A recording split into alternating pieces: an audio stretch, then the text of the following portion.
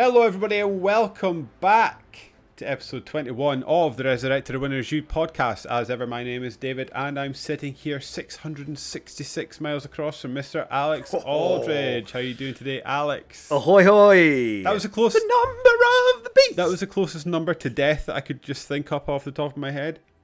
Actually, probably the closest number to how far we really are away that you've ever said, apart from the actual number. Yeah, as well. Which I still can't remember what that is. 500 and something. Are we closer or further away now that you've moved house? Further away. Further away. I moved a bit south. A bit more south. More south. Well, that's... And east. Oh, well, I moved east actually, so. Did that? Are you? I wonder if you're like any tenths of a degree hotter than you were at your parents'? I guess probably, yeah, because we're more into like Cambridge and closer to the Iberian Peninsula, closer maybe. to Spain. Yeah, exactly. Marginally. Yeah, I can smell the paella and other stereotypes from here. What will we be? 1 or 2 days late by the time this goes live? 2, probably. We're going up tomorrow. Well, so that'll be 1. Yeah. Yeah. Good effort, I think. Yeah. Yeah. So we're all good. We're all. What day is it today? Tuesday, right? Yeah. So. It'll be 2 days late then. It's going to be 2 days. Yeah. 2 days out of a schedule we made ourselves that nobody probably realises that we made. Probably not. No, but we've managed to. Well, we had a busy week. Well, I had a busy weekend. What were you up to this weekend, Alex? Yeah, me too. I went to a friend's. Well, he's not my friend anymore, but a work friend who's now leaving. So we went over to his house. The third member of the Apex Legends crew. Yeah. We were planning to have like a LAN party of some kind, but it didn't really materialise that way. So what we actually had was we played beer pong for a bit, and then we moved back into gaming, and we had an Xbox set up. They played a lot of Gang Beasts, which I'm a fan of Gang Beasts. You not into it? Okay. I don't know if that was the right environment to experience it the first time. Yeah, maybe. I've never played Gang Beasts sober, so. Well, neither have I. So yeah. I feel like having had a few drinks and just running about being rubbish at it is part of the fun. Yeah, good point. Yeah, once people get serious, well, that's the problem. Some people were good at it, and that then made it a bit shit. Fair.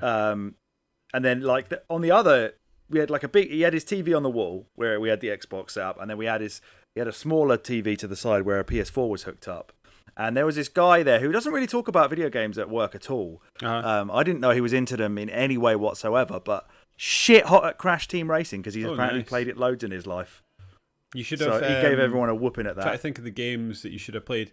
Nidhogg would have been a good tournament game. And what's that other one?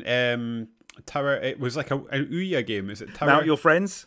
Well, yeah, that would have been a good one. What's the? I think it was an Ouya exclusive for a while. It was like Tower.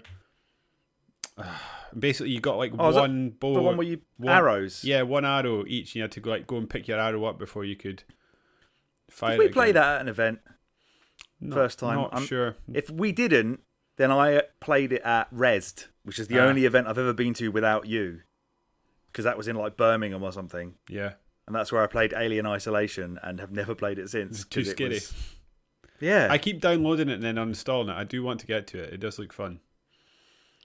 Yeah. Well, maybe we'll do it. I think we've both already discussed this because I think we're planning to do it for our October month of skills. Yeah. Or whatever we decide to call it. So maybe we will get to it then. We'll add to the list. It may already be on the list. It's on my list, I think. Can I compliment you on yet more additions to the shelf of nerd. I'm going to try it. The plan is I'm going What to a beautiful Zelda box you've got there, yes, by the lovely. way. I'm going to try and change it every week. Oh, okay. I will fast run out of things, I think. So we'll see. This is one of the survivors of the game collection. Oh yeah, it looks. It was the creases in the top right-hand corner made it almost look like it was sealed. I was about to say you're sitting on a gold mine, son. No, it's not sealed. It's in pretty good condition though. I think I have that Geralt that you've got there as well. I had all the intentions in the world to continue to buy those, but I think I've left it so long that I may have missed the boat on that. Well, you've missed the cheap boat anyway. Yeah. I have. You're gonna have to tell me his name because I don't remember anybody's name from that game anymore. The dude with the evil dude. Oh, the guy from the Headless Hunt. You mean? Yeah. Headless Hunt guy. Yeah. You might be able to see him up there somewhere, but I don't know if you can. Nice. I cannot, but that's a good one. Yeah, I can't remember what his name is. Yeah. Did you get that Banjo amiibo in the end? No, you didn't. No, you didn't, because it's in that shop and it's waiting for you. It's waiting for me. I went and spent too much money on PS1 games instead. But it's on the list. This is actually one of my most prized possessions. Oh, that is a good one. I like that. Because this is straight from Super Potato in Japan. Oh, is it? For all the YouTube watchers, straight from Japan. And look what I did to it. So I had a Mario one from Nintendo World in New York. Oh, me too. Yeah. And then my gran put it in the dishwasher and it faded and got wrecked. That's exactly what happened to mine. Absolutely, I could have smashed that mug off her old wrinkly face. I was so annoyed. I hope she has an open casket one day so you can just spit on it and be like, this is for Mario, my bitch. Sorry, David's nan. Is she still with us? Yeah, she is. She's still going. She's still terrorising mugs everywhere. Still terrorising mugs, just going around smashing up mugs every time she sees one. Especially with Mario's face on it. Yeah. She hates Italians, apparently, I think. Yeah. So that's done our customary insult nationality. So and old people. And old people. So we are doing well today. Do you want to give us what are we doing here today, Alex? Why are we here? Well, as we discussed in episode 20, we decided to play Death's Door. Hell yeah! You're going to tell me in a minute who made it, because I can't. I know it's Devolver Digital published it, but I don't know who developed it. It is Death's Door. It was released on the 20th of July 2021, so retro by our standards. It was, as Alex said, published by Devolver Digital, and the developer was a company called Acid Nerve. Acid Nerve have made... I went on their website to have a look and see what it was going about, and they had a bunch of Game Jam games, but the ones that seem to have actually made it out, they have Titan Souls, which I'm a big fan of. I think Death's Door is a better game ultimately, but Titan Souls is a great from game. The brief period I played Titan Souls, I completely agree with that. Yeah, there's a game on phones called Telepaint, but I didn't recognise it and I don't think I've heard of it. It's on phones, so... Yeah. Their next one is Death's Door. So they've not got a huge catalogue, a bit like Cellar Door for the old Rogue Legacy. Don't have much going on, but what they do is good quality. It's an extremely... They're getting better. Yeah, I'd say so. Well, we'll need to try out this Telepaint, see what we think of it. Yeah, they may have dipped and then come back up again. This has got an 85 on Metacritic. What would you say to that, Alex? What say you to an 85? What say I? I say perhaps a wee bit generous. Generous? Oh, by only a bit. Only a bit. By maybe 5. I would still give it... Yeah, I wouldn't give it an 8.5. I'd give it an 8 if I was sticking it on any scale of our old style. Yeah, I think I'm trying to think. Yeah, I think I'd probably agree with that. I really, really liked it, but there's a few issues with it, I guess, that probably bring it down. I completely agree. There are some quality of life things that could have happened. There are some design choices I'm not quite sure about. Mm-hmm. Sometimes it's just not tight enough. Okay. I went through periods where sometimes I was playing it and I was thinking, man, I wish the isometric Zeldas played like this. And then at other times I was just thinking, but maybe they're just a bit more deliberate in their pacing and stuff, because the combat therefore is more manageable than it is in this. Because one of the things I found quite a lot is, Well, number one, like I said to you, nobody seems to know what iframes are in this company, because the amount of times you can just get stun locked and hit over and over again without any iframes started to get to me. It seems like for a fast action combat game, you kind of need to give the player a little chance to not get wrecked continuously and stun locked. Yeah, I guess there's no poise either. You can't stun lock enemies back, so they'll just tank through. Every enemy will tank through all your hits. I guess that's true, because there was usually I find you. So if I was to, whenever I'm in a boss fight or in like a fight with a bunch of different enemies, if I was going to win it, i.e., come out the other side, I usually did it like with a bit of swagger. Whereas if it went wrong, it went wrong fast and I died quick. There was no like, oh, I took a hit here, took a hit there. It was like, oh no, I've taken 3 hits here. Yeah, this is it. The wheels have come off entirely. Yeah, I guess that's fair. A lot of the hits I was taking were when my guy would get stuck, like hitting the wrong way. Oh, I never had that. I can't say I had that. I found it all the maybe it's because I was obsessed with the hook shot thing. Maybe. And that was what I was doing wrong. But almost every time I was getting hit by an enemy, my guy would then swing the sword to riposte. Well, no, I'm trying to riposte. But he would be swinging the opposite direction. He'd be basically back to the enemy, and I'd get hit again and then again. And I found that happening so many times. I just Could thought, have been your hook shot. You're not going to have a lock on, but because that's honestly I never had that experience whatsoever. Could have just been your hook shot. Yeah, or just something I was doing weird. I don't know. Yeah. Maybe we can praise the combat because it's actually trying to keep you being on your toes and mobile, because that's the only way you're really going to succeed. Overall, I enjoyed the combat a lot. I actually came at this, maybe, I don't know if it's slightly different, but this is a slightly tangential point. I came into this expecting this game to be punishing, and I didn't find it as hard as I was expecting it to find it. I blew through enemies most of the time. Yeah. I think especially when you've harder. Upgraded your stuff. Yeah, I could have done with this game being a good bit harder, if I'm honest. There were points I found really frustrating. A couple of rooms where you get mobbed by those pink doors. There's one in like the overgrown ruins or something. One of the dungeons for that I got stuck on for absolutely ages. But by the time I got to endgame and I kind of really got my skills honed, it wasn't.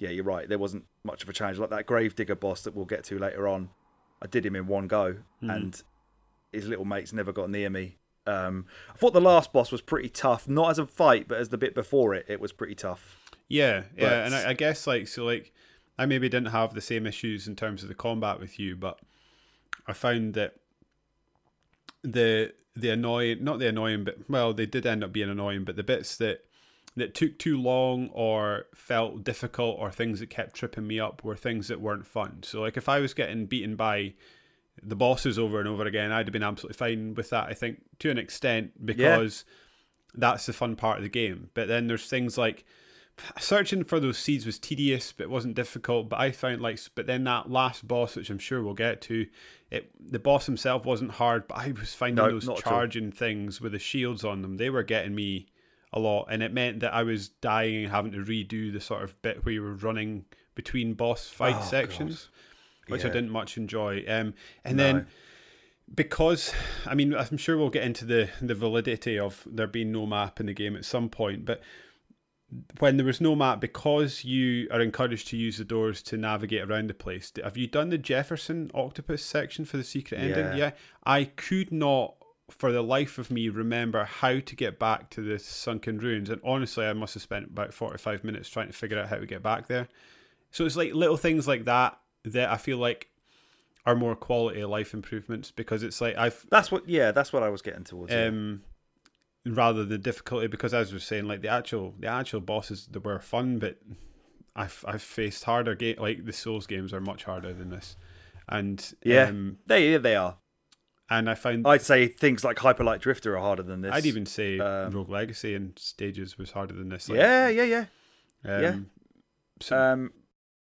just feel like, back to that point you were just making there, if you are going to build a game with, windy paths that interlink with one another, and you're going to give us shortcuts, that's great. I like that, and that is good level design. If you're going to tell us fucking compass directions, like to the east, north, and we don't have a map or even a compass. Oh my god, that I can't see what's hours. east. They were like, go north. Is this way north? But Like, is north the top right corner of my TV? What? It's north. North is east. Fuck off. On the compass, on like the bearing in the game. Oh, that upset me. And for why? so long. Why can't you? Why is there no fast travel ever? Like, why do I have to go back and basically, right? Every time I did something in the end game where you're trying to find any of these things, I just killed myself as soon as I'd found it, because I ain't spending 20 minutes getting lost looking for the door I came in on. Yeah, I'll just kill myself and go straight to it. Yeah. Why can't I just do something to take me to the last door I was at? Like, needless padding. But you know, we're being harsh on it now because we're gonna get the shit out the way, because there's a lot to like about this game. A hell of a lot. There's a reason a lot of people like it, because it is, and you can call it Zelda meets Dark Souls all you want. It's a Metroidvania as well on top of that, which I'm a big fan of the genre either way. But we'll talk about, you know, visuals and music and everything else later. But all of it, I'm struggling to think of a game that came out in 2021 that I've liked more this year. Nothing at the moment seems like it's going to beat Resi 8 for me. And that's not necessarily because Resi 8 is amazing. I had such a good time with it, but I don't think anything I can see on the horizon is going to get me saying this is better than Resi 8. I've got Returnal downloaded and ready to play after this, so... Oh, I can't wait for you to start that. I'm looking forward to that. That might be... And now Hades is out on a good console. I'm going to try again. Okay. See how far I get. Let's do a still teasing that one, folks. One day we're going to pop up with a Hades podcast out of nowhere. Because you'll be ready. Yeah, we're not even going to announce it. No, it's just going to hot drop. So the 1 week where we say, what's the next episode? Dunno. Then you know what it is, really. Yeah. I thought for this one, it's a new game and it's a fairly standard sort of progression. There's no like real choice. I've seen a lot of YouTube channels and Reddit posts talking about, oh, this was the first boss for me. It was the first boss for everyone, because they gate you with the weapons that they do tell you where to go first. Yeah. So it's a pretty standard linear game. So we could just go through each section. We don't have to spend a lot of time in each area. We don't have to spend a lot of time in each section, but we can cover it all. This game opens with the Grove of Spirits, which is, for all intents and purposes, the training area, right? Yeah. Did you got any thoughts on that? Not really. It sort of introduces the base mechanics, lets you try out the bow, which ended up being my favorite. That or the bombs. The bomb were my two favorite weapons, the go-to weapons.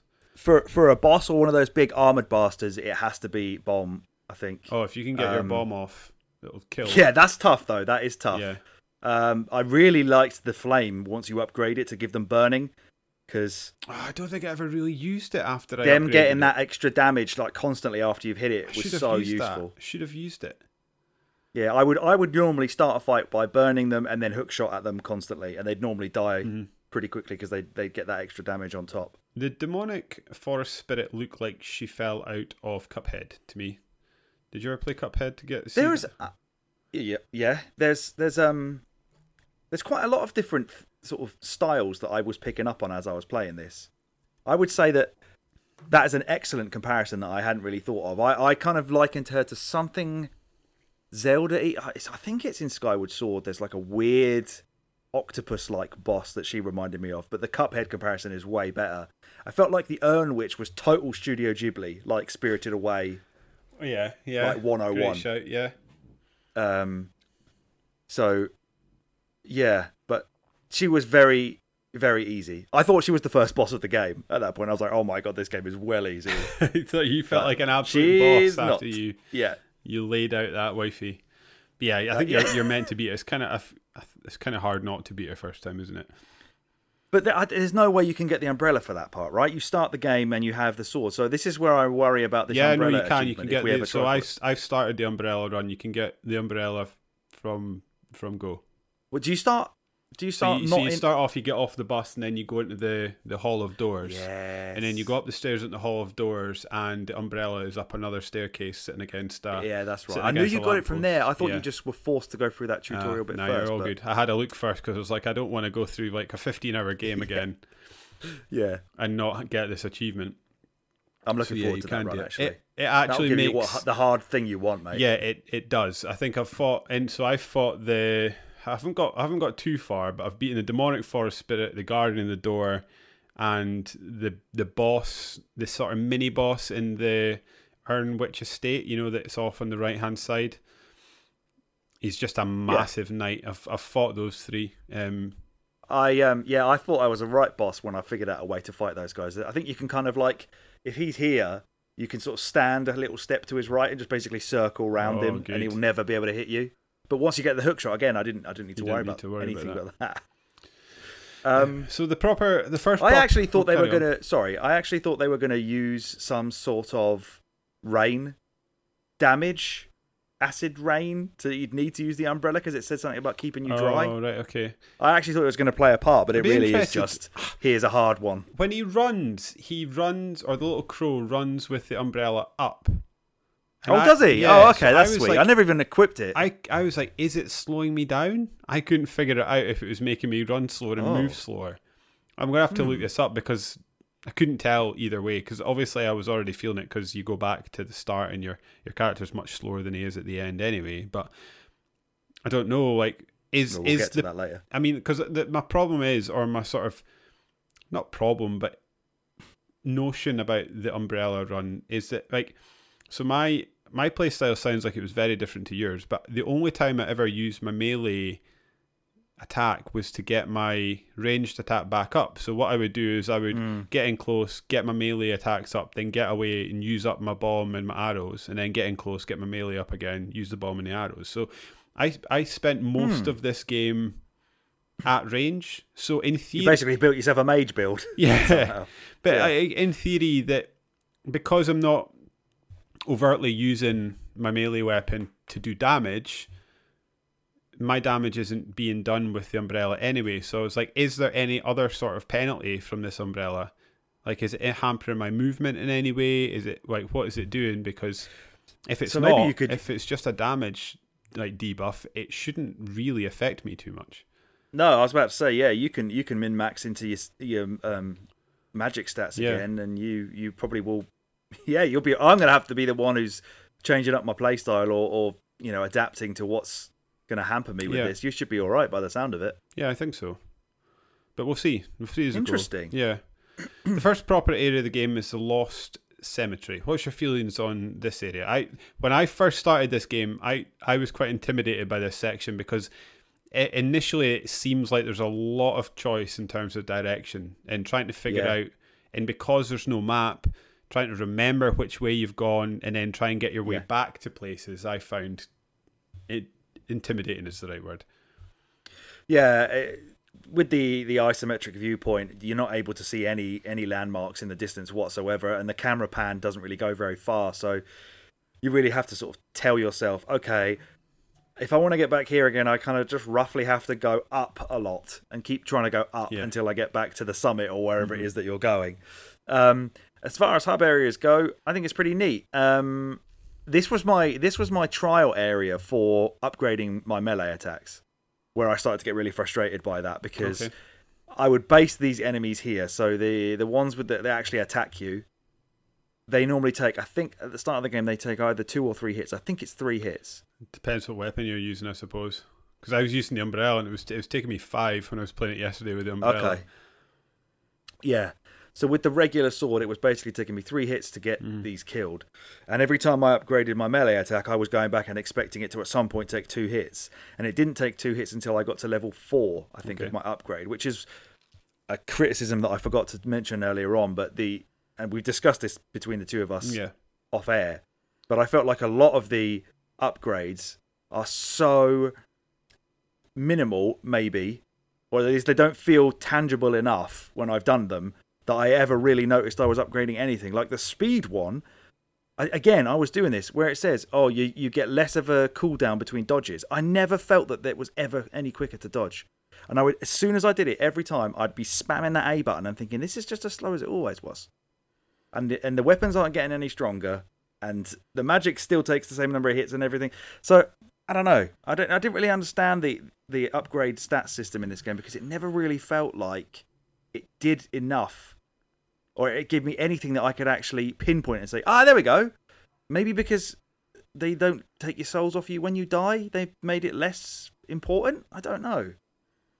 Yeah. But I was disappointed in the upgrading system. I don't want to be one-shot and everything. Definitely not. But I think, as I said to you before, when enemies don't have a health bar, So you can't, and it's not got damage numbers that are coming up like an RPG, and you're not seeing those numbers go up. The only thing you've got to go on is how many hits is this thing going to take before I've killed it. And when it was always coming to 3 on the worst and easiest enemies in the game, level by level, until I got 4 levels in, which is about 1,000 souls, that's when I started to think, like, I don't think these are even doing anything. And I just felt disappointed that I'd wasted souls there, and I should have done something else. But I don't know. That's one of the biggest disappointments I found was the upgrade system. I know we're going over old chat, but I guess the listeners, us viewers, haven't seen this. Know. But yeah, I think for me, for that, I think as a sort of compromise, if you and I were designing this game and discussing it, would have been to surface the damage stats in some way so that you could see how it was, because I mean I think we agreed for the most part in that, like, you don't want to be running roughshod over the enemies in the regular game. So I'd be interested to see how much these improvements are and how much they sort of affect you fighting bosses. Because I think scale it. Yeah, because I think that's how the damage stats probably do manifest themselves mostly when you're in a bigger fight rather than up against a lot of these sort of regular mobs. Yeah, I mean, if they made, say you get to like the third area of the game and you haven't upgraded your weapon at all, if those enemies are going to take 5 hits to kill, then I don't mind being able to one-shot the enemies from the first area of the game, because that's basically how most of these games work, isn't it?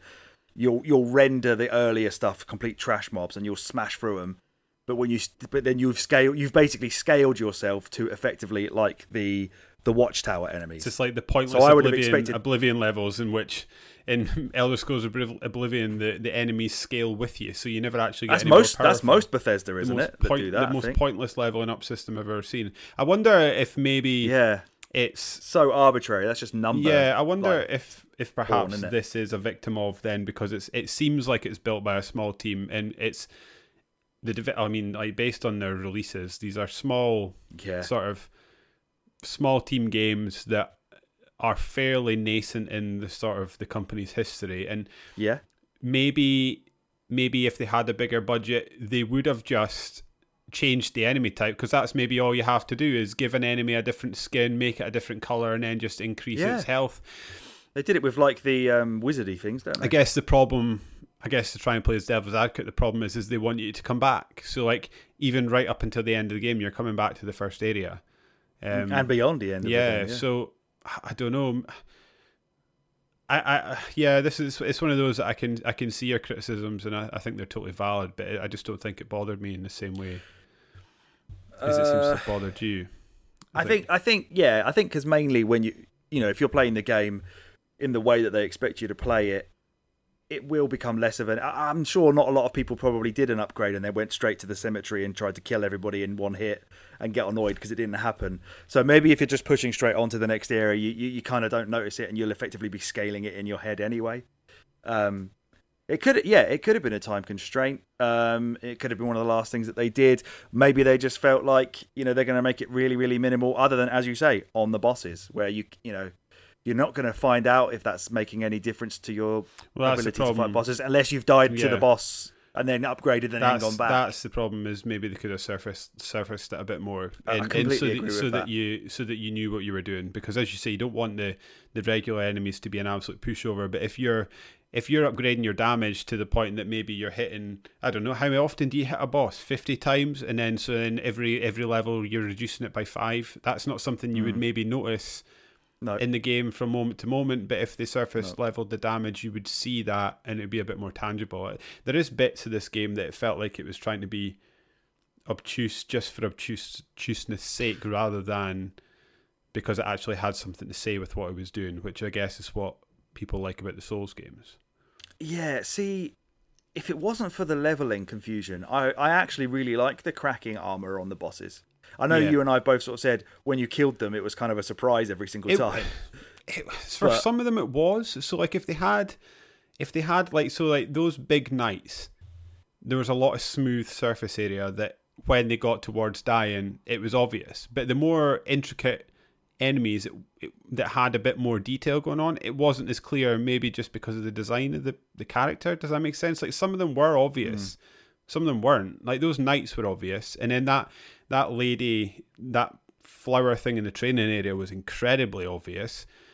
Yeah. But there was other bits and pieces that just weren't. Like, I didn't think the frog was overly obvious. I didn't think what was the other enemy? Well, in the weirdest way, the last boss, when you fight the Lord of the Doors, you actually start cracking him, and then once you get to the bit where you're chasing him, he's basically got all his health back anyway. Yeah. Yeah, because there's bits before he goes through his little gate where you can get a good number of hits off of him. Yeah, I was just going to say that. Yeah, I'm not sure. But was that pointless? Don't know. I guess it was. Yeah, maybe. Overall, I did enjoy the Lost Cemetery. What do you think of the Guardian of the Door? That Guardian of the Door. That's the best boss in the game. It was. It was hilarious in a way that none of the rest of the game is, because I thought this was like a signal of things to come, and then it just never. I guess it does do comedy throughout the game, but not in that way. Like, there's the pothead guy, but then there's that was I was laughing out loud that you're fighting an actual building. So good, so strange.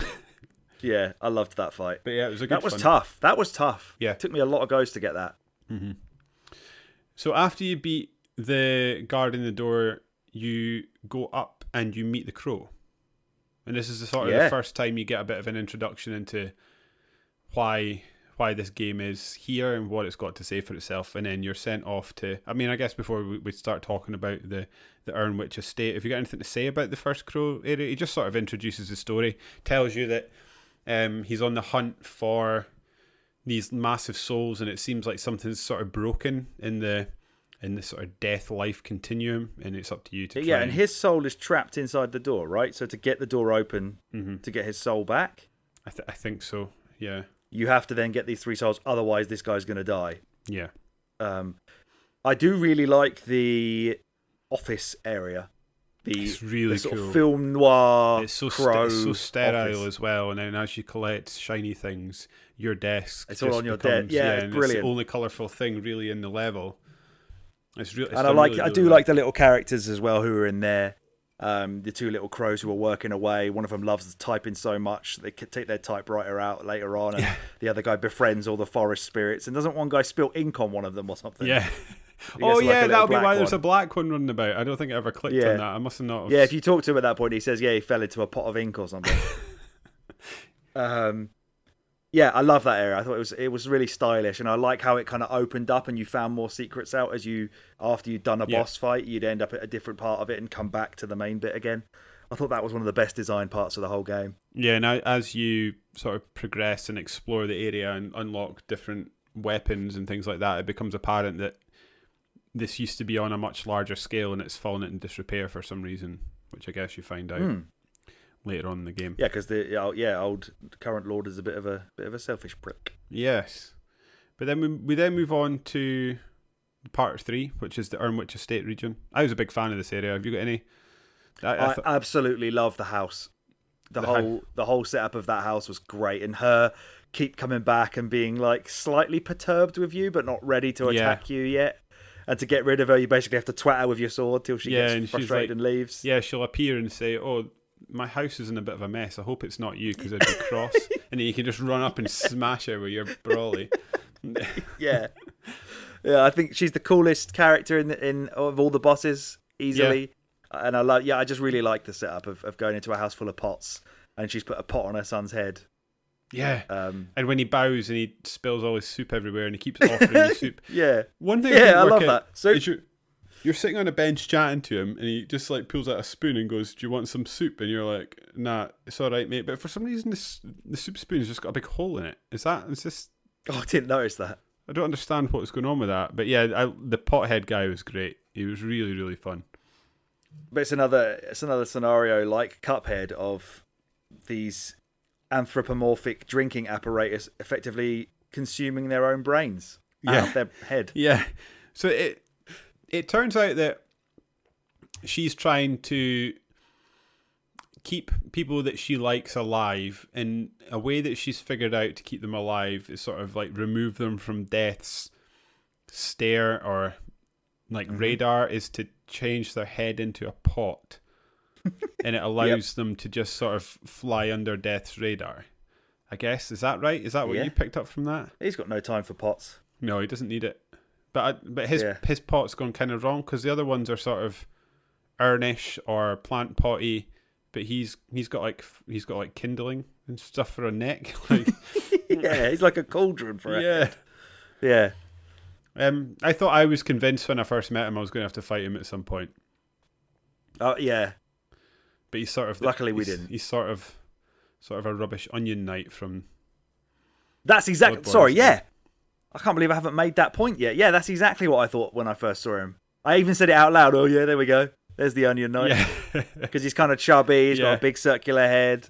He's your mate. He wants to follow you around and join in your adventure. He's just a little bit shit.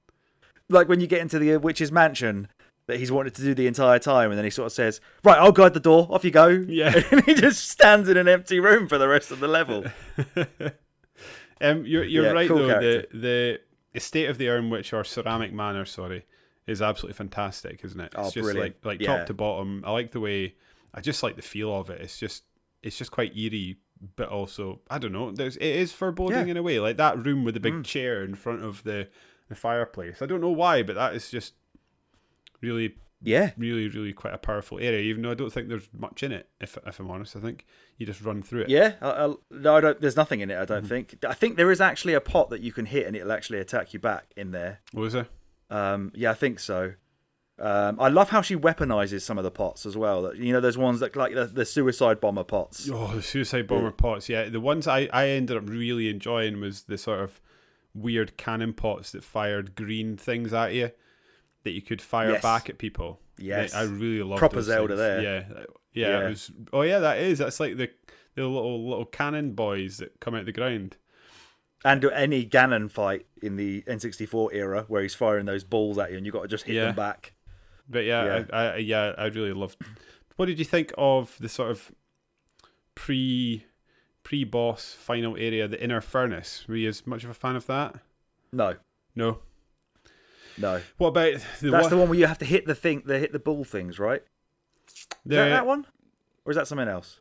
Might be. It's sort of the area where it's got all the lots of like hydraulic arms that are like they'll lift you up onto different platforms, and you encounter the area. It's like a witch doctor with a massive poison I hate those cannon. bastards. Oh my goodness. Yeah.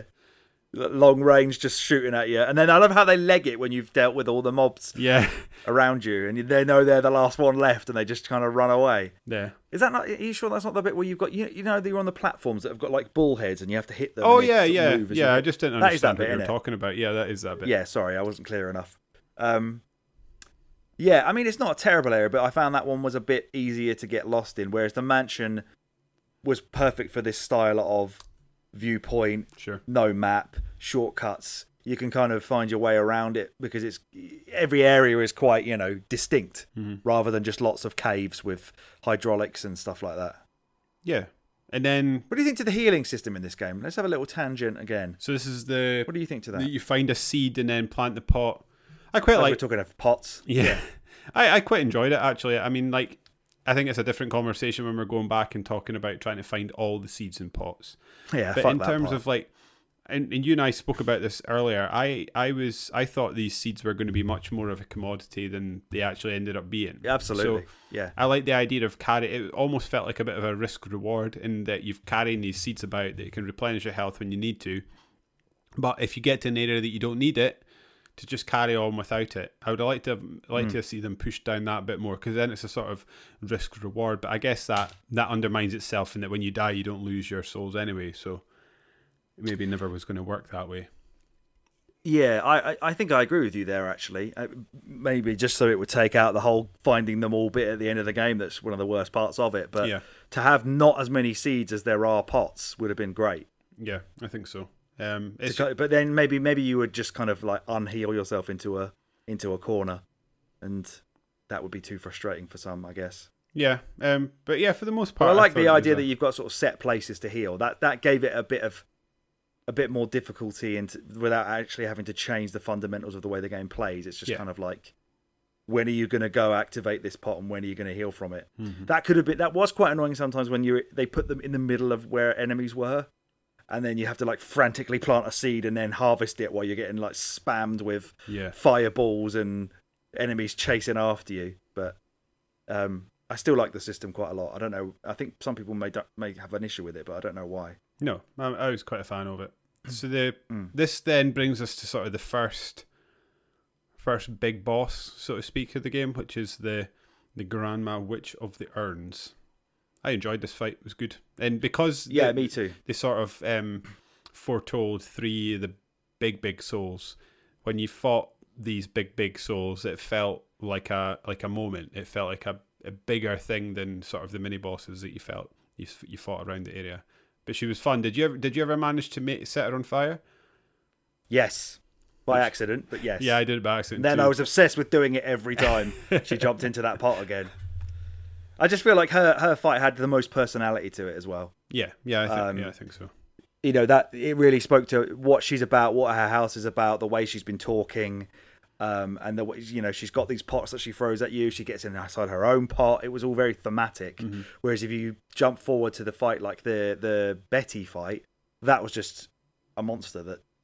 That was so void of personality, that boss. Yeah, there's no build up to it whatsoever, really. No, in the way that this one wasn't. This was the sort of anti-Betty. Yeah, and yeah, it was just fantastic. And I do you know what I like that the game did as well? Once you beat all these big bosses, you had a moment where they humanized them's not no, absolutely. But they sort of provided them with motivation. They weren't all just these brainless idiots that were evil. They all had motivations. Like I say, with this woman, she was really just trying to keep people she cared about alive, and it probably corrupted her in a way and sent her the wrong direction. But this was something that, yeah, it was like even the worst people have got people that care about them, and I just thought that was quite a nice little moment after each big boss. I really enjoyed that as well. Yeah, nice, and it was quite funny as well. The gravedigger had some funny. Didn't he say she died how she lived with a pot on her head? Yeah, something like that. So you know, it wasn't all taken totally seriously, but I really did like the touch of, you know, we're going to have a little remembrance for this boss who's just going to lie there. You can't attack him anymore. You just have to kind of walk back out again. Mm-hmm. It kind of almost made you look a little bit like the bad guy that you've walked in and, in this case, smashed up her house and then killed her and then just walked out. I also quite like it in that, like, yeah, they've got like nice little music. They've got this nice somber little part about the game. Then it's like a hard cut, no music, and you're sort of just standing there, and then they're all looking around. You just leg out the door. I don't know why. Yeah, that I suppose just actually me so much. Yeah, I suppose actually at this point you are the bad guy. Before you realise that there's, you know, less of a autonomous nature to this reaping of souls, you are effectively the thing that every single one of us is afraid of. It's just a cute little crow instead of our own mortality. You know, they've personified it with a cutesy little chibi character, but realistically, what you are doing is cutting off people's mortal coil, which is what we're all really afraid of at the end of the day.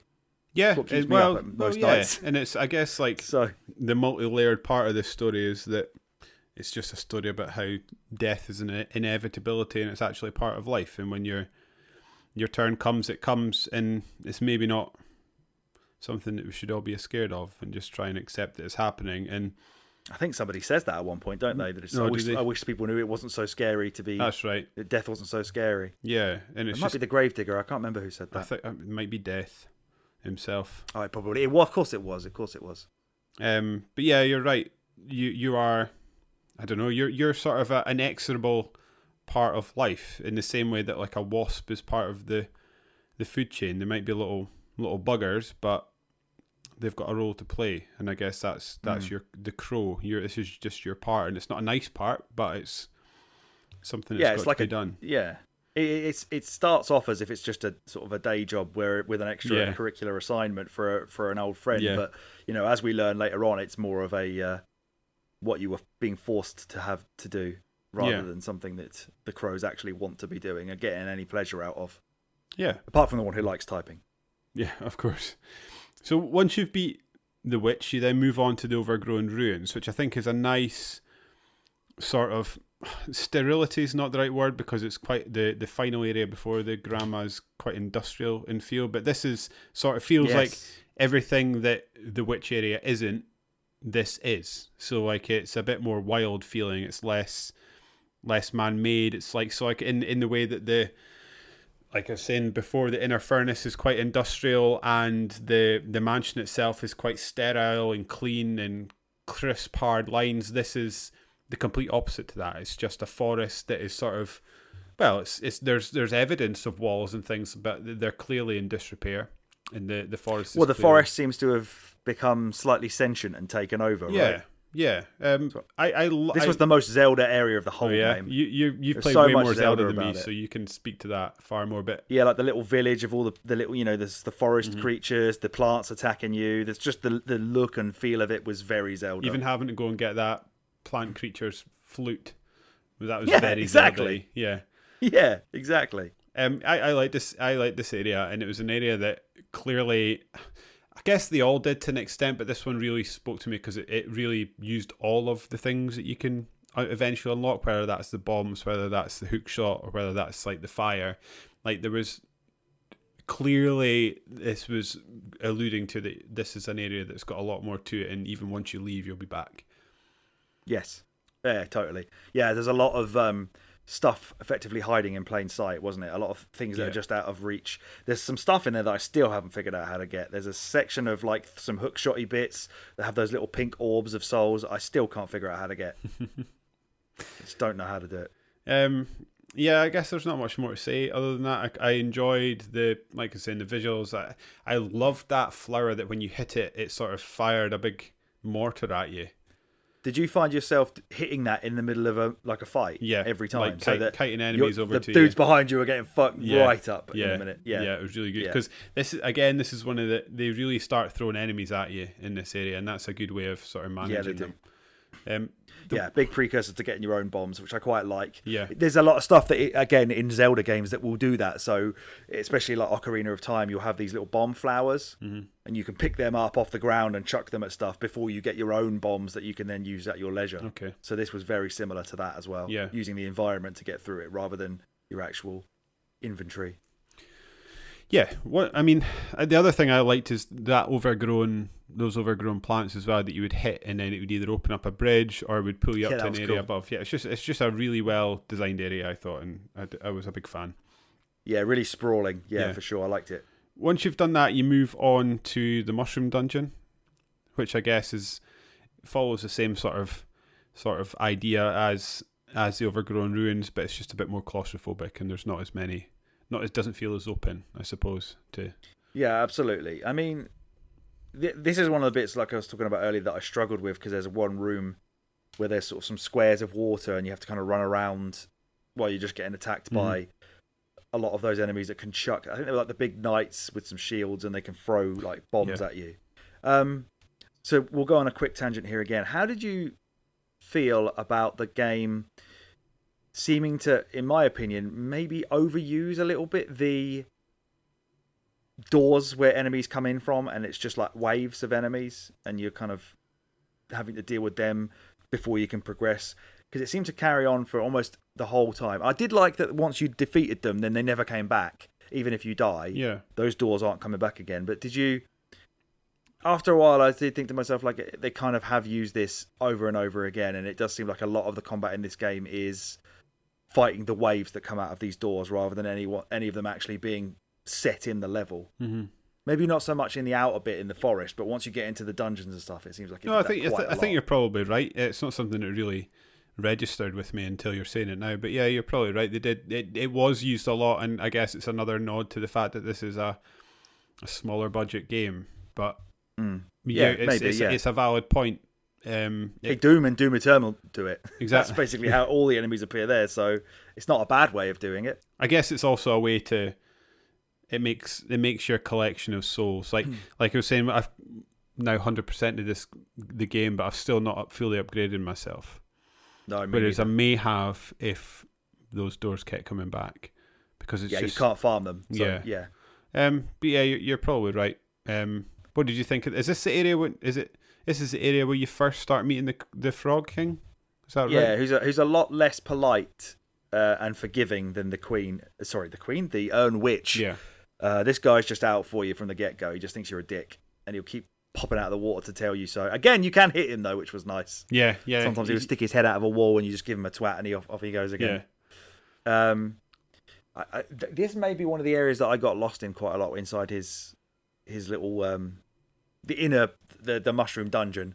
That was one of the most sort of hard to find bearings. I'm trying to look at the. I liked the outer bit though, the flooded ruins or whatever it is. I like that part.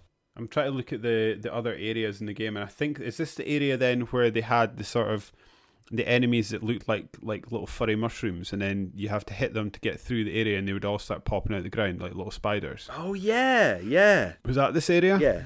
Yes, that's right. And they were a little. Excuse me. For me, they were little buggers because they kept dodging out the way of my arrows. They were good at jumping out the way of your stuff. Oh yeah. They seem to be more keen on dodging your attacks and being hard to hit than they were actually attacking you. Yeah. Yeah. The Overgrown Ruins has got that other one. It's like that tiny little spider that fires fireballs. I very rarely dealt with them ever. Just kept running. You kind of have to hit the fire back, right? Yeah. Just ignore them. Yeah, I ended up just ignoring them. I was so desperate to hit one with a sword, though. They were so quick, weren't they? Just getting out I your thought way. at some point I must be able to get these. If I keep upgrading the speed and stuff, surely I can kill one normally, but you just can't, I don't think. They're just far too quick. You really have to. I think I did it a couple of times, but you really have to get right at them quickly. Yeah, I thought you had to just hit that fire back before you had even a chance to hit them. Otherwise, you won't. You do miss a few. I think it was. I just kept swinging, and I think you did eventually. If you fail first, just keep doing the same thing over and over again. That's the lessons for life, right? Yep. The Flooded Fortress, I was a big fan of aesthetically. I thought too. this was a real nice switch up of. That's one thing this game did really well. Is it's good at each area felt distinct, and each area within each area also felt nice and distinct. And this is another example of that. And they started playing with the floor tiles and things. Well, they probably did that in the Mushroom Dungeon as well, actually, but they started really playing with the floor tiles, and a lot of them were falling away. So like by this point you've got to hit those things to make them appear as well. That's right. And by this point you've got your bomb, and very often if you use your bomb, it's maybe a really deadly attack, but it would disappear. It would make the floor disappear, and you wouldn't be able to get it back until you hit that. I loved floor that. again. You could make people drop into the water and stuff. Yeah, that was really cool. Yeah, I really enjoyed this area. Those boomerang guys caused me far more trouble than they actually probably should have.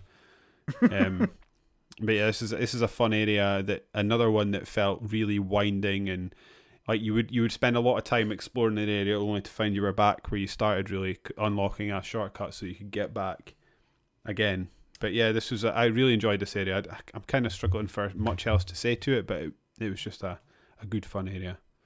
I like how they played a twist with the making the platforms appear when you go back at night time and you're following the little moon things. I thought that was a really nice little touch. And you can see the moon reflecting in the water of the flood. I also like the big statue of the frog looking like a big badass in the middle of it. Talking about that sort of happening, did you ever notice, see if you went into a room and someone fired like a fireball at you, if you immediately roll back out the room again, you can still see the fireball in the darkness. Really? Yeah. Almost like the room was still existing even though you weren't in it anymore, which I thought was quite interesting. Oh, weird. I saw it quite a lot in the Mushroom Dungeon area, specifically. But yeah. I did have a few moments where I got hit with a mushroom as I was walking through hit with a fireball as I was walking out the door to go back to the main thing. I had one that I took a clip of and I'll send it to you so you can put it here in the video for YouTube watchers, where like I was running away from somebody and I opened the door to go back to the main thing, and somebody hit me with a fireball and like knocked him on his ass, but then he still somehow got through the door. It was really, I didn't lose any health from it, but it's a really weird little sequence. That's reminded me of an area, I think it was in this area, where it was like one of those pink doors that would appear and you'd have waves and waves of enemies. I died as I killed the final enemy in a door area. Oh, really? It still killed me, but I went back to redo it thinking it had killed me, but it had also registered that I'd completed the area. What, is that in one of the chest things? No, it's just one of the pink door areas. I managed to die as I killed the enemy, and it still registered, which I thought was an interesting if this was a Souls game, it would have made me redo the whole thing. Yeah, one thing we haven't actually brought up yet is the way that you get your items in this game, where you get eaten by these chests and have to do they were great. But before you could fight inside the chest, this is where you had to get the doors to open, right? By getting souls.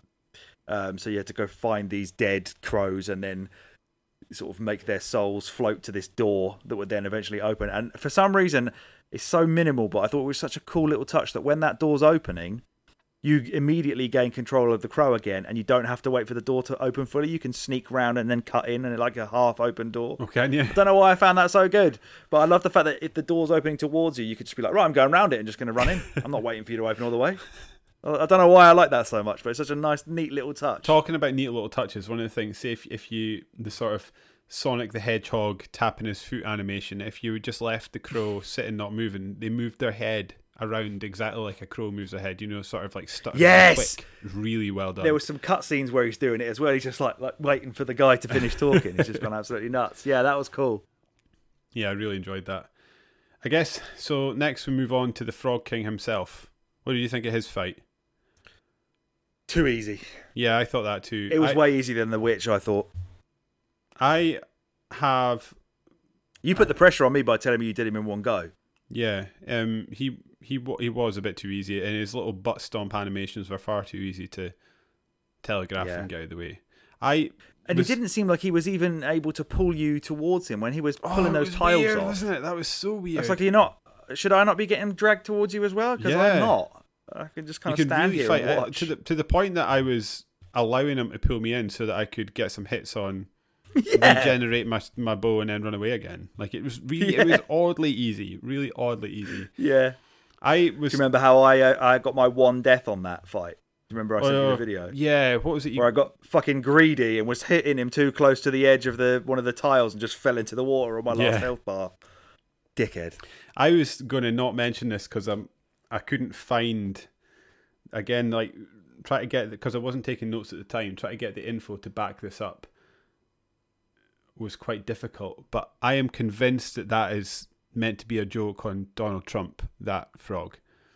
Oh yeah, his language, the way he speaks, his sentence structure. He even calls it's like the crooked crow, and he like Donald Trump in his presidential campaign was calling Ted. The forgotten his name, but he was calling him Crooked Ted.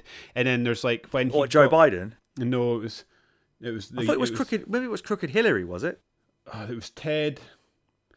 Anyway, the Americans here will know exactly who I'm meaning. He recently went on holiday when his I'm sure his state got power cut or something, or got flooded, and he went on holiday when they were all struggling. But the only Ted I can think of is Ted Cruz, but he was a massive Trump arse-licker, so it can't be him. It is Ted Cruz, yeah. So he ran against him. Oh, maybe he's turned on him now. He turns on everybody. Well, he ran against Ted Cruz in the first when he got elected. So right. And then he also there's things like when remember when Trump got COVID and he was like it was when he was getting his health check when he became president, and he was like, oh, there's the doctors have never seen such a healthy man in ever. Like the frog was saying stuff like that. He's like, "Oh, there's never been such a good leader. I'm the best leader there's ever been." Like, there's never, like some might say, there's never been a better leader. Like they were really getting close to it, and if it's not deliberate, they have accidentally stumbled across like a Trump parody. I'm sure of it. Wasn't the frog meme thing that was Trump related, right? Well, he's also a bit frog looking as well, which again played into it even more. Oh, in the frog meme, yeah. Like the thing that they were using for the racism or whatever. Yeah. I can't remember what it was all about. Which then got me thinking. I was like, so are the other bosses supposed to be parodies of other people as well? But I couldn't figure the other ones out. So they're either I am way off base with the Trump frog, or I just don't know who the other people are meant to be. But I couldn't figure it out. But I thought interesting. I thought it was. But I mean, I suppose for the most frog. part, the Urn Witch was a bit wet, and she seemed to have money and value old stuff. Maybe that was Theresa May. Could have been. Yeah, I don't know. Yeah. Just wanted to have a dig at Theresa May. Fucking useless wet fart. But yeah, I thought that was Fuck interesting. the Tories. Yes. So the next part we've got is the stranded sailor. Oh, what a great area. Featuring So my good. favourite character in the game by a long way. Who's your favourite character? The old squid Jefferson. on the back of a corpse who keeps making these really obvious, transparent comments about how definitely human he is all the time. Have you? Oh, yeah, and have you done that section in the with him at the end of Where the you game? carry him on your back. Yeah. Oh my Yeah. god, the noises and the wobbling he does as you move are absolutely gross, isn't it? disgusting. But he is funny when you come in and he's like the body's on a chair and he's Do you think that's in a his dead little... body? Has to be. Because he's all like rotted and stuff, isn't he? Yeah. Half thinking it's. The only thing I can't figure out is if the squid killed him or not. Yeah, because he keeps dropping, doesn't he? So when Yeah. you're drinking your soup or whatever, it will like drop the corpse and have to like pull him back up Yeah. again. Oh, So I wasn't sure if he was like just at first. I wasn't sure if he was like a weird color because the squid has somehow possessed him. Yeah, I thought But I this think it was is just a like- corpse. I wondered if this was a bit like like Men in Black, when that guy at the start of the game gets inside us, basically wears the skin. Yeah, sugar, water. Yeah, that guy. Yeah, yeah. I wonder if it was a bit like Or that. it was like a brain slug kind of thing going on, or Yeah. like a Cthulhu or whatever. Yeah, But then really, I think Jefferson it's just a can- squid fucking around with like a dead bloke. and Jefferson can sort of ride your back without face hugging you as well. So Yeah, yeah, it was unclear what sort of role that Jefferson was playing. Maybe he just found a corpse and just thought, I'm going to be a human for a bit. I'm gonna make everybody some really nice, revitalizing soup. Yeah. But they won't accept me as a squid. No. So I need to go corpse digging.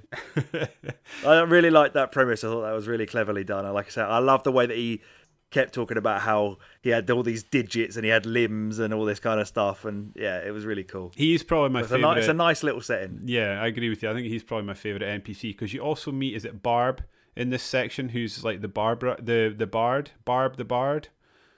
Oh, I haven't listened to his song yet, actually. Oh, none of them. I didn't find any of them particularly funny. No. I mean, a lot of it was sort of game humor, wasn't it? It's usually like self-deprecating Yeah.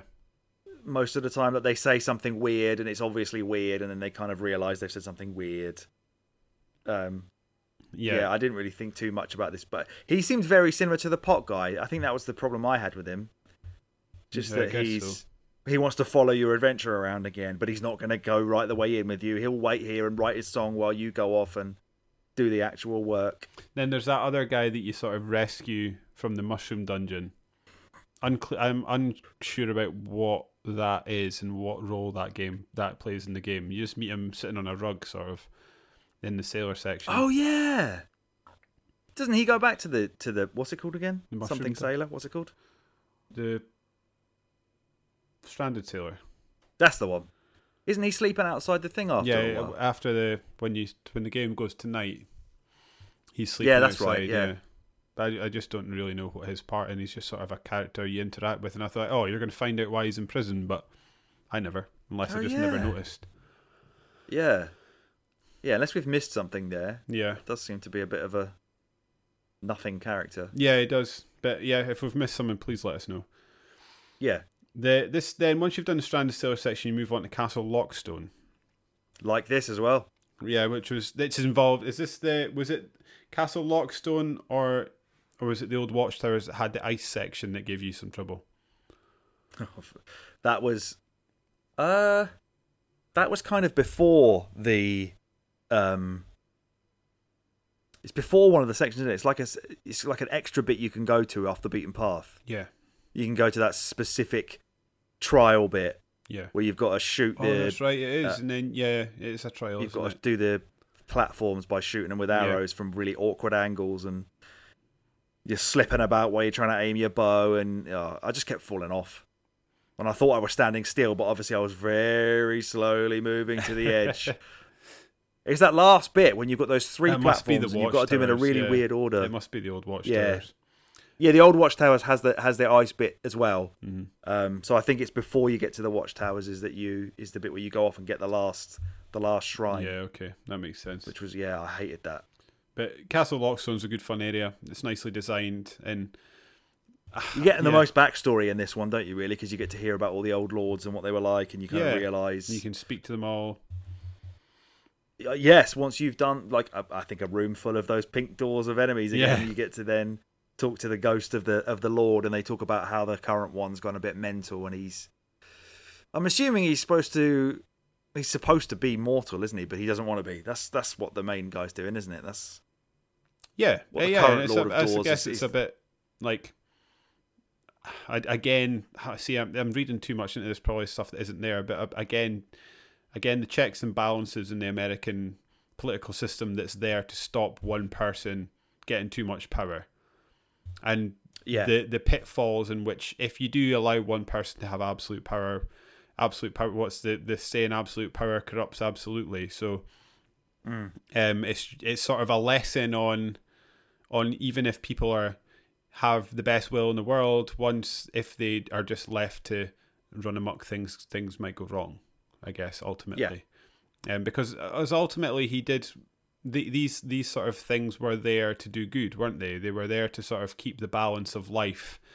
And then there's like a line at the end, it's like, what happens if the person who's been given all the power to keep the balance decides not to do something? Then what can you do? There's something. There's a line across all that. But yeah, ultimately these are all his ancestors that have had their time and moved on. Yeah. Again, why I keep coming back to, I just think this is a big walk-in American political system allegory. Is that the right word? It's just a metaphor for the whole thing.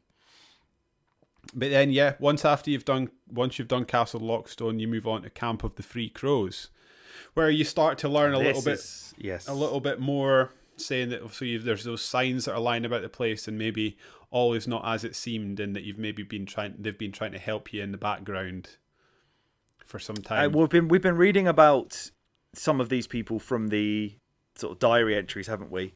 Yes. These are the people. Yeah, that's right. These are the people that used to work there. I never put that together for some reason. Yeah, so it's their stuff we're reading after we've done a boss, and we come out and we get to the extra parts of the Crow office, whatever it is. Yeah.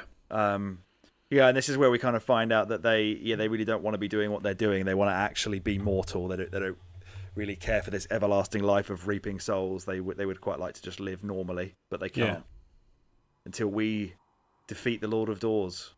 Yes. Right? Yeah. Well, yeah, so then after we've done the Camp of Free Crows, move on to the old Watchtower area, which is another cool area. Another cool area. And then you fight Betty, who I think is probably the worst of the three bosses. Oh, it's terrible. When I first fought her, I was like, oh, this is tough. But once you figure out that roll, because that roll was catching me out at the beginning, but once you figure that out, that you don't roll as soon as she starts, she's not too bad. You just kind of have to keep your greed in check, which is a way you often have to deal with these scenarios in video games, is just to not expect to be able to have it all your own way. You are just going to have to take a step away, wait for her to bait this jump part of the roll, and then just get out of the way. And if you get far enough away before she rolls at you, you're fine. But if you're up close when she starts doing it, and without the iframes, she's just going to stun lock you and roll over you, and you're going to lose 3 or 4 bits of health, which was getting me at first as well. Yeah. And again, like, when you finally beat her, it seems like her whole narrative arc was she was just a monster that liked to be a monster. Yeah. There was nothing more to that. There's no layers to this one. No. Some people just like to watch the world burn, Mr. Bruce. But once you've done that, you have all the 3 souls you need, so back you head to the Lost Cemetery again. Which I guess old Crow, I found myself. There's obviously a lot of hidden secrets in there. I found myself dotting in and out of that area throughout the whole game. Did you do that, or did you sort of go back here and then do a big bit of mopping up? No. As soon as I had the new powers and stuff, I was trying to look for what that was going to unlock in that area. Is it the one? It's one of the upgrades. I don't know which one it is. It might be the arrow that's like hidden under. It's a bomb wall that you explode and it's hidden under a bridge. I found that by accident. Isn't that the one where the camera pans round when you actually find it? Maybe. Oh no! Oh, is that it? That's not in the Stranded Sailor, is it? You know the bit where you have to do those the riddles, and it's talking about like things that you Oh, can't I know see. what you mean. That was quite a fun one with the things that you can't see. Yeah, quite enjoyed That's that. very original Zelda. Like, if you go back and play the original Legend of Zelda on the NES, the amount of walls that you have to bomb and you just do it by chance and it's a secret is fucking ridiculous. So that kind of felt like a little nod to that. Yeah. So then, Death's door open and you meet Death, who's a wee guy with a bum bag. Yeah. He's a bit of a dude, actually. Yeah, I quite enjoyed him. And then the grey crow loses its mind a little bit, and you've got to fight the grey crow. Yeah, because we kind of learn at this point that we are doing Death's work for him because he just couldn't handle it. He just got fed up of it. Yeah. Got a bit saddened by it, and that's why the Lord of Doors the Lords of Doors offered them, didn't they? They offered him this technology of, we can create doors for you that will transform you anywhere, and then we can get a bunch of these crows to do it for you. You just sit back, mate. Just guard the abyss. Yeah. You go off and do that. But yes, at this point, it's just is it that the crow turns on us, or is it he was always gonna do that? I can't remember. Does his soul get trapped in the door or something? I can't remember what happens now. They did it yesterday. I forgot as well, but it's almost like, I think we were both at Death's door, mate. Yeah, the crow wanted something, and he got in there and he found that it wasn't there. That's basically. right. His soul wasn't in there. Yeah, because it had floated off into the abyss. That's right. Every soul that goes into the ether. So was he trying to rescue his own soul? Is that what he was trying to do? Yes. Yeah. Then he realised that because he can't get his soul back, he is going to die. He's not immortal anymore. Which is a running theme for all of them. It's a lot of the fights you end up is because they're going to die and they're trying to fight it. Yeah. But ultimately, so this guy just decides he's going out not swinging, but like running. Yeah. Very dog-like. Yes. In his movements. Mm-hmm. This was a tough one. This was probably, as far as just the plain boss fight itself, taking all the rest of the ancillary stuff out, this was probably one of the hardest in the game. Certainly for the last bosses. He was definitely harder than the door, harder than Betty. Yeah, I'd say so. Harder than the Gravedigger for me. Yeah, and it really...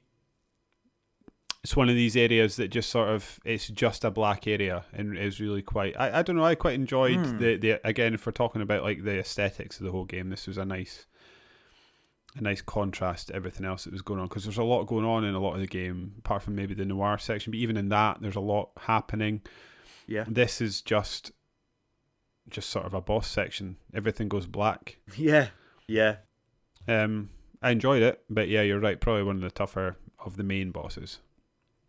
Yeah, his hookshot stuff wasn't too bad to deal with, but when he's firing all those crows at you and you've just got them kind of swarming around you and he's just running headfirst at you. I think I could be wrong here, but it feels to me as if he was one of the only bosses in the game that actually dealt you damage purely by touching it. Is that right? It could be right, or is that any enemy? I can't even think. No, I'm trying to think. I think you're probably right. I'm trying to think of all the other bosses in the game. Like, I don't know if you can just kind of walk up to the other ones and not get hurt unless they attack you. Yeah, it's I think you're right. Yeah. But this guy, if you touched him, you'd take damage. Mm-hmm. And then he thanks again. You kill him, and he thanks you for killing him. Yeah, it's not that bad. As Death says. Then off he pops. Yeah.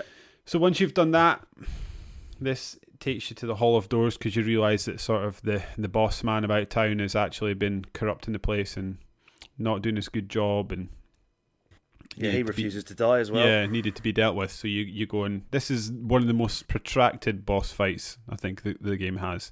It just goes on and on forever. And it was and there's not a lot of checkpoints.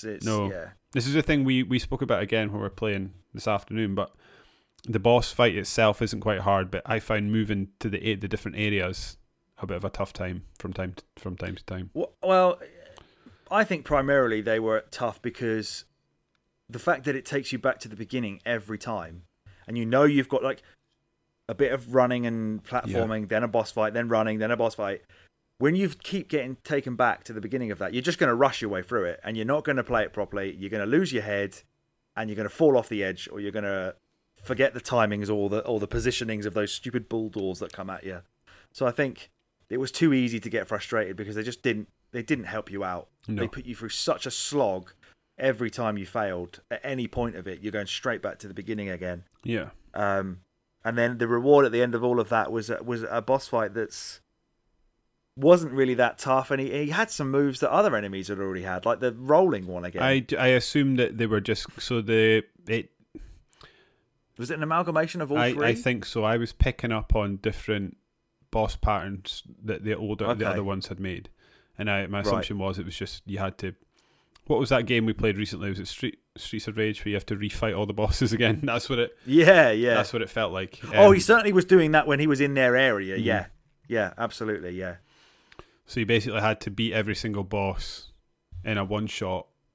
Yeah, he's gone on M Bison. Is it M Bison who can use other people's moves? Yeah, I think you're right there. Shang Tsung as well. Yeah. But yeah, fine. But to me, it wasn't a highlight, that final boss. No. I think if you look at the sections in between the boss fights, they're quite well done. Mm-hmm. They are pretty frantic. They're quite difficult. They're very tricky.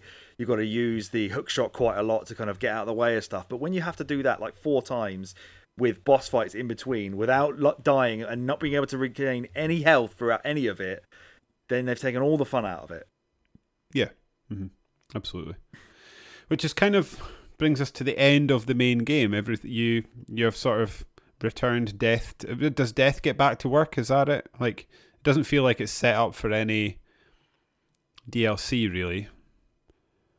No, you're right. Yeah, I guess he does get back to work because there's all the free crows leave. Souls just kind of go into leave that area, just go into the ether themselves. Yeah, and then they just sort of then you're off to try and do the secret ending or stop playing if you want.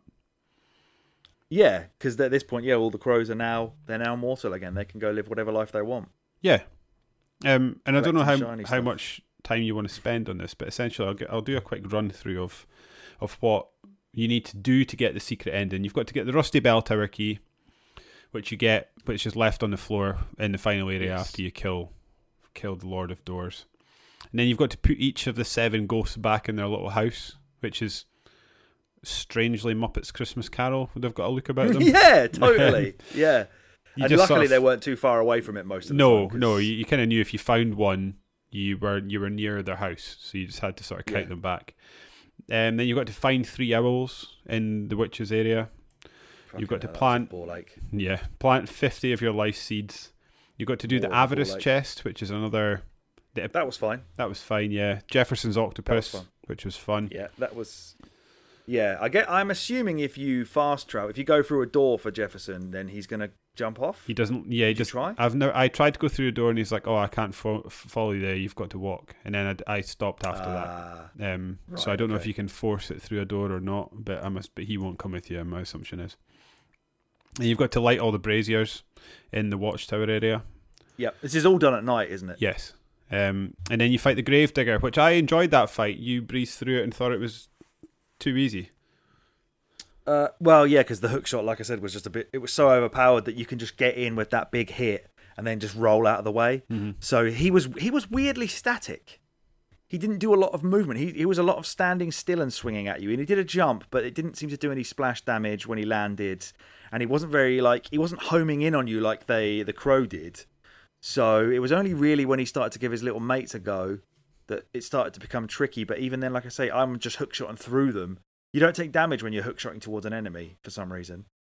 So, yeah, I did. Like I said, I did it first try. I was slightly disappointed because I expected that to be like a real epic sort of German the First Hunter fight from Bloodborne.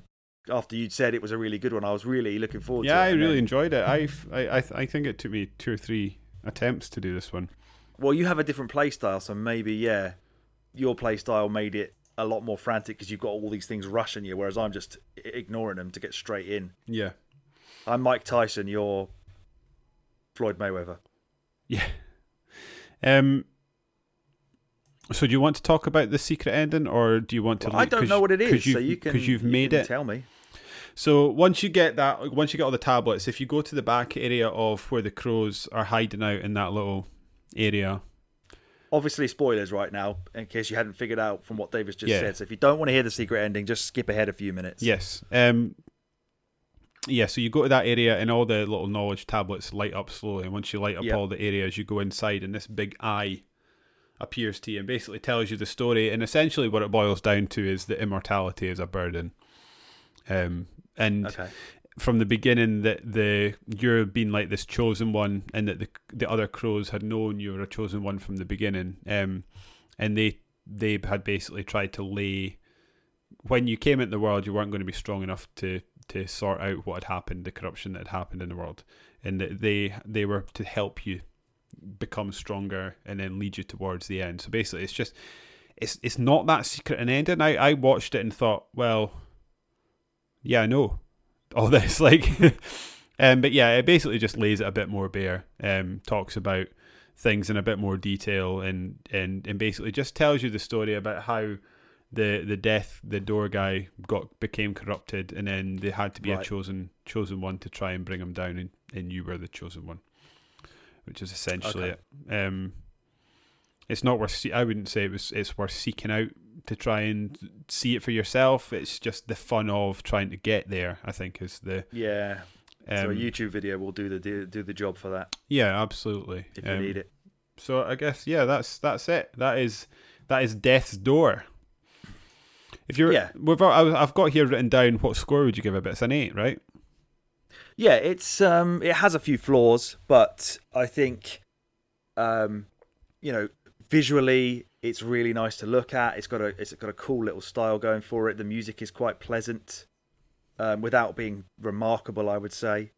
Maybe that's a bit of a cliched style of music now to have in these types of games on the indie scene. But it plays really well. It's got some really cool ideas. It's got some nice characters in it. It's got some good boss fights. It's got challenge to it, and it's not too long. So, there's very little to dislike about it, really. You can nitpick it, but it was a very enjoyable experience. I was quite shocked to have a look at that when I 100%ed it. It showed me that I'd 100%ed it in less than 15 hours. So it is quite a short experience. Yeah, you could probably do this game in 2 or 3 hours, I think, if you were good enough. If you really got it down, yeah.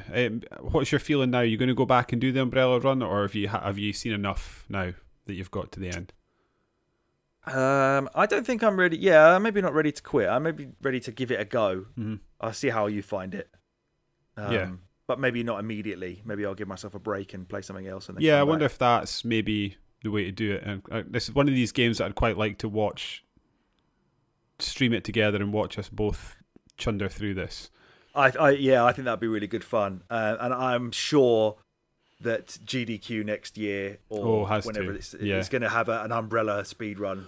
Well, there are bugs in it. I forgot to mention that. So I had quite a few as well, actually. One I noticed, usually with like scenery. Yeah, so there was I don't even know how to explain it, but it's in the Overgrown Ruins area. What's it called? Overgrown. I'll get the name right. It's called Overgrown Ruins. So in the Overgrown Ruins area, there's a bit where it's up near the camp, where there's a bunch of a bunch of pink doors come, shock.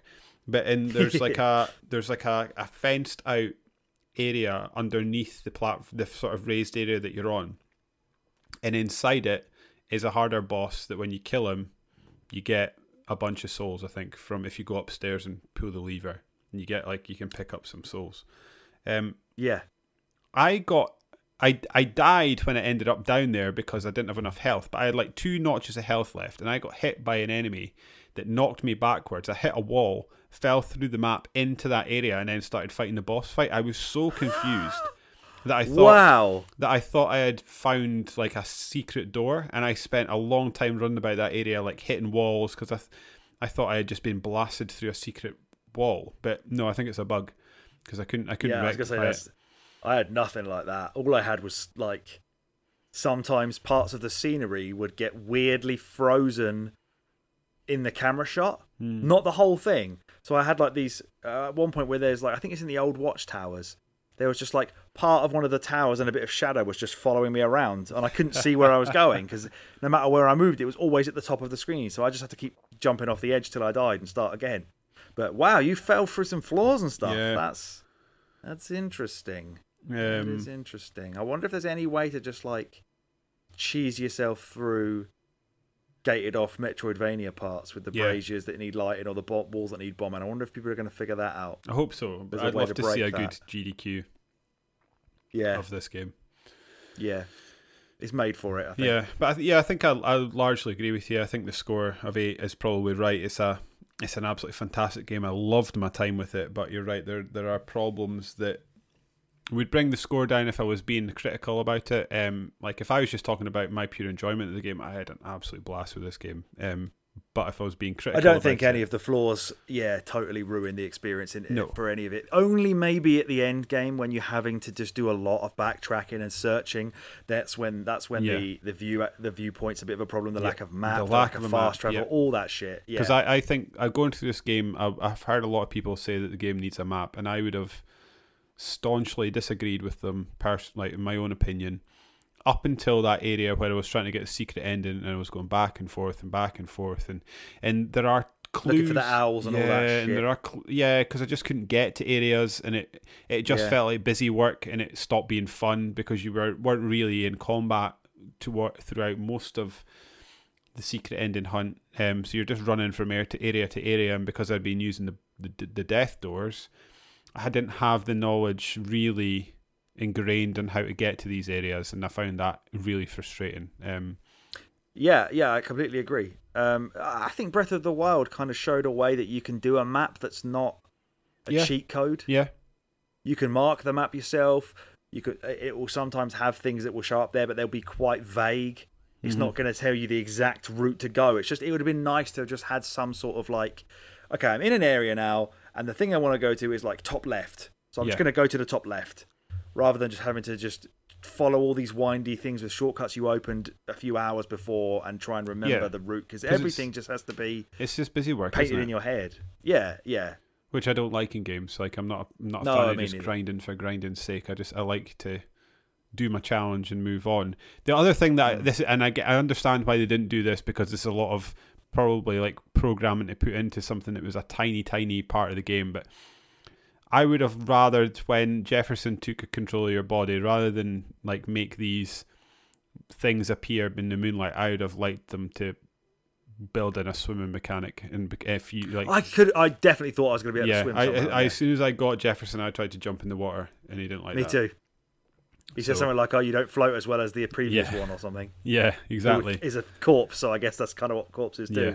But yeah, like you say, overall it was a really great game. Glad we played it. Had an awesome time with it. And I think it's equal parts sort of charming and depressing as well. It's really weird. I absolutely loved that art style. The crow was fantastic. The boss designs were great, and most of the enemies were interesting.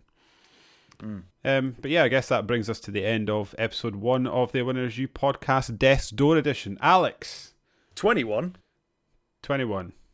Is it you not said 21? episode 1. Did I? Well, it's the first Death's Door podcast. Yeah, that's true. Alex, and the last. Please raise the curtain for our lovely listeners and tell them what game we have planned for the next episode.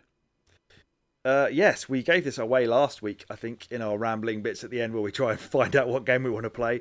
But next up is the 30-year anniversary of Super Mario World. And I'm going to precursor next week's episode. Actually, it's going to be less than a week from now, because the anniversary is the 23rd. So luckily the game doesn't take more than an afternoon to beat once you know what you're doing, and especially if you don't try and get all the 96 exits. So 2 things I'm going to preface next week with is that, 1, this is the one game that I think comes closest to the answer of, is there a perfect video game? I think this is the closest you can get to saying, yes, a perfect video game exists, and it is Super Mario World. See, I think the perfect video game that exists is Tetris. Oh, there's a spanner in the works. I don't think it does anything that it doesn't set out to do, and there's nothing it does that's bad. Oh, bloody hell. I didn't need this kind of fucking quandary in my life at the end of the pod. Might not be the best game in the world, but it's perfect for what it tries to do. Yeah. And second of all, I genuinely don't believe that you have probably ever 100% completed this game. I've never completed this game. And I am really looking forward to showing you all the secret exits. Yeah, I can't wait. I don't want you to look them up. I want to be able to tell you them more and show you and be like, look like your big brother. Yeah, I'm delighted you're making me play this game, because this is like one of my gaming shames. Like all the old Mario games, I've played them so much as a kid, but I never completed any of them, I don't think. I never completed Mario Brothers, Mario 2, Mario World, the Lost Levels. Nothing that was on All Stars I've completed. Let's do some housekeeping, and I've written this down so that I don't trip over my words like I normally do every week. So, if you would like to speak to us and tell us what you thought of the game, please do. You can get in touch with us over on Twitter by following @awinnerisyoupod. Or if you would like to have a bit more to say, you can fire us an email to awinnerisyoupod@gmail.com, and we will try our best to get back to you, or even, if you're lucky, read you out on the podcast the next week. If you're a fan of the show, please consider leaving us a review on iTunes or whatever podcast provider you use, as it really does help drum up support for the podcast. We love you all, but we'd really like to bring more people in the door, as it was allowed us to devote more time to making a podcast we both love to make. Also, like and subscribe on YouTube. Yes. Oh yeah, we've got a YouTube now. Some people can see our face. Yeah. My worry about this is the YouTube video seems to be going up slower than the podcast. So, well, that's natural though. It takes a long time. I guess I'll get quicker and I'll get better at editing as we go. I know I'm by no means the finished article, so. Well, we've got a lot of work and learning. Well, you're off work this week, so this might actually not be the case. You might get it done before I do. Yeah, this one might get done quick. Yeah. And on that bombshell, I've been David. He has been Alex. We have been A Winner's You, and I'm out. Keep gaming.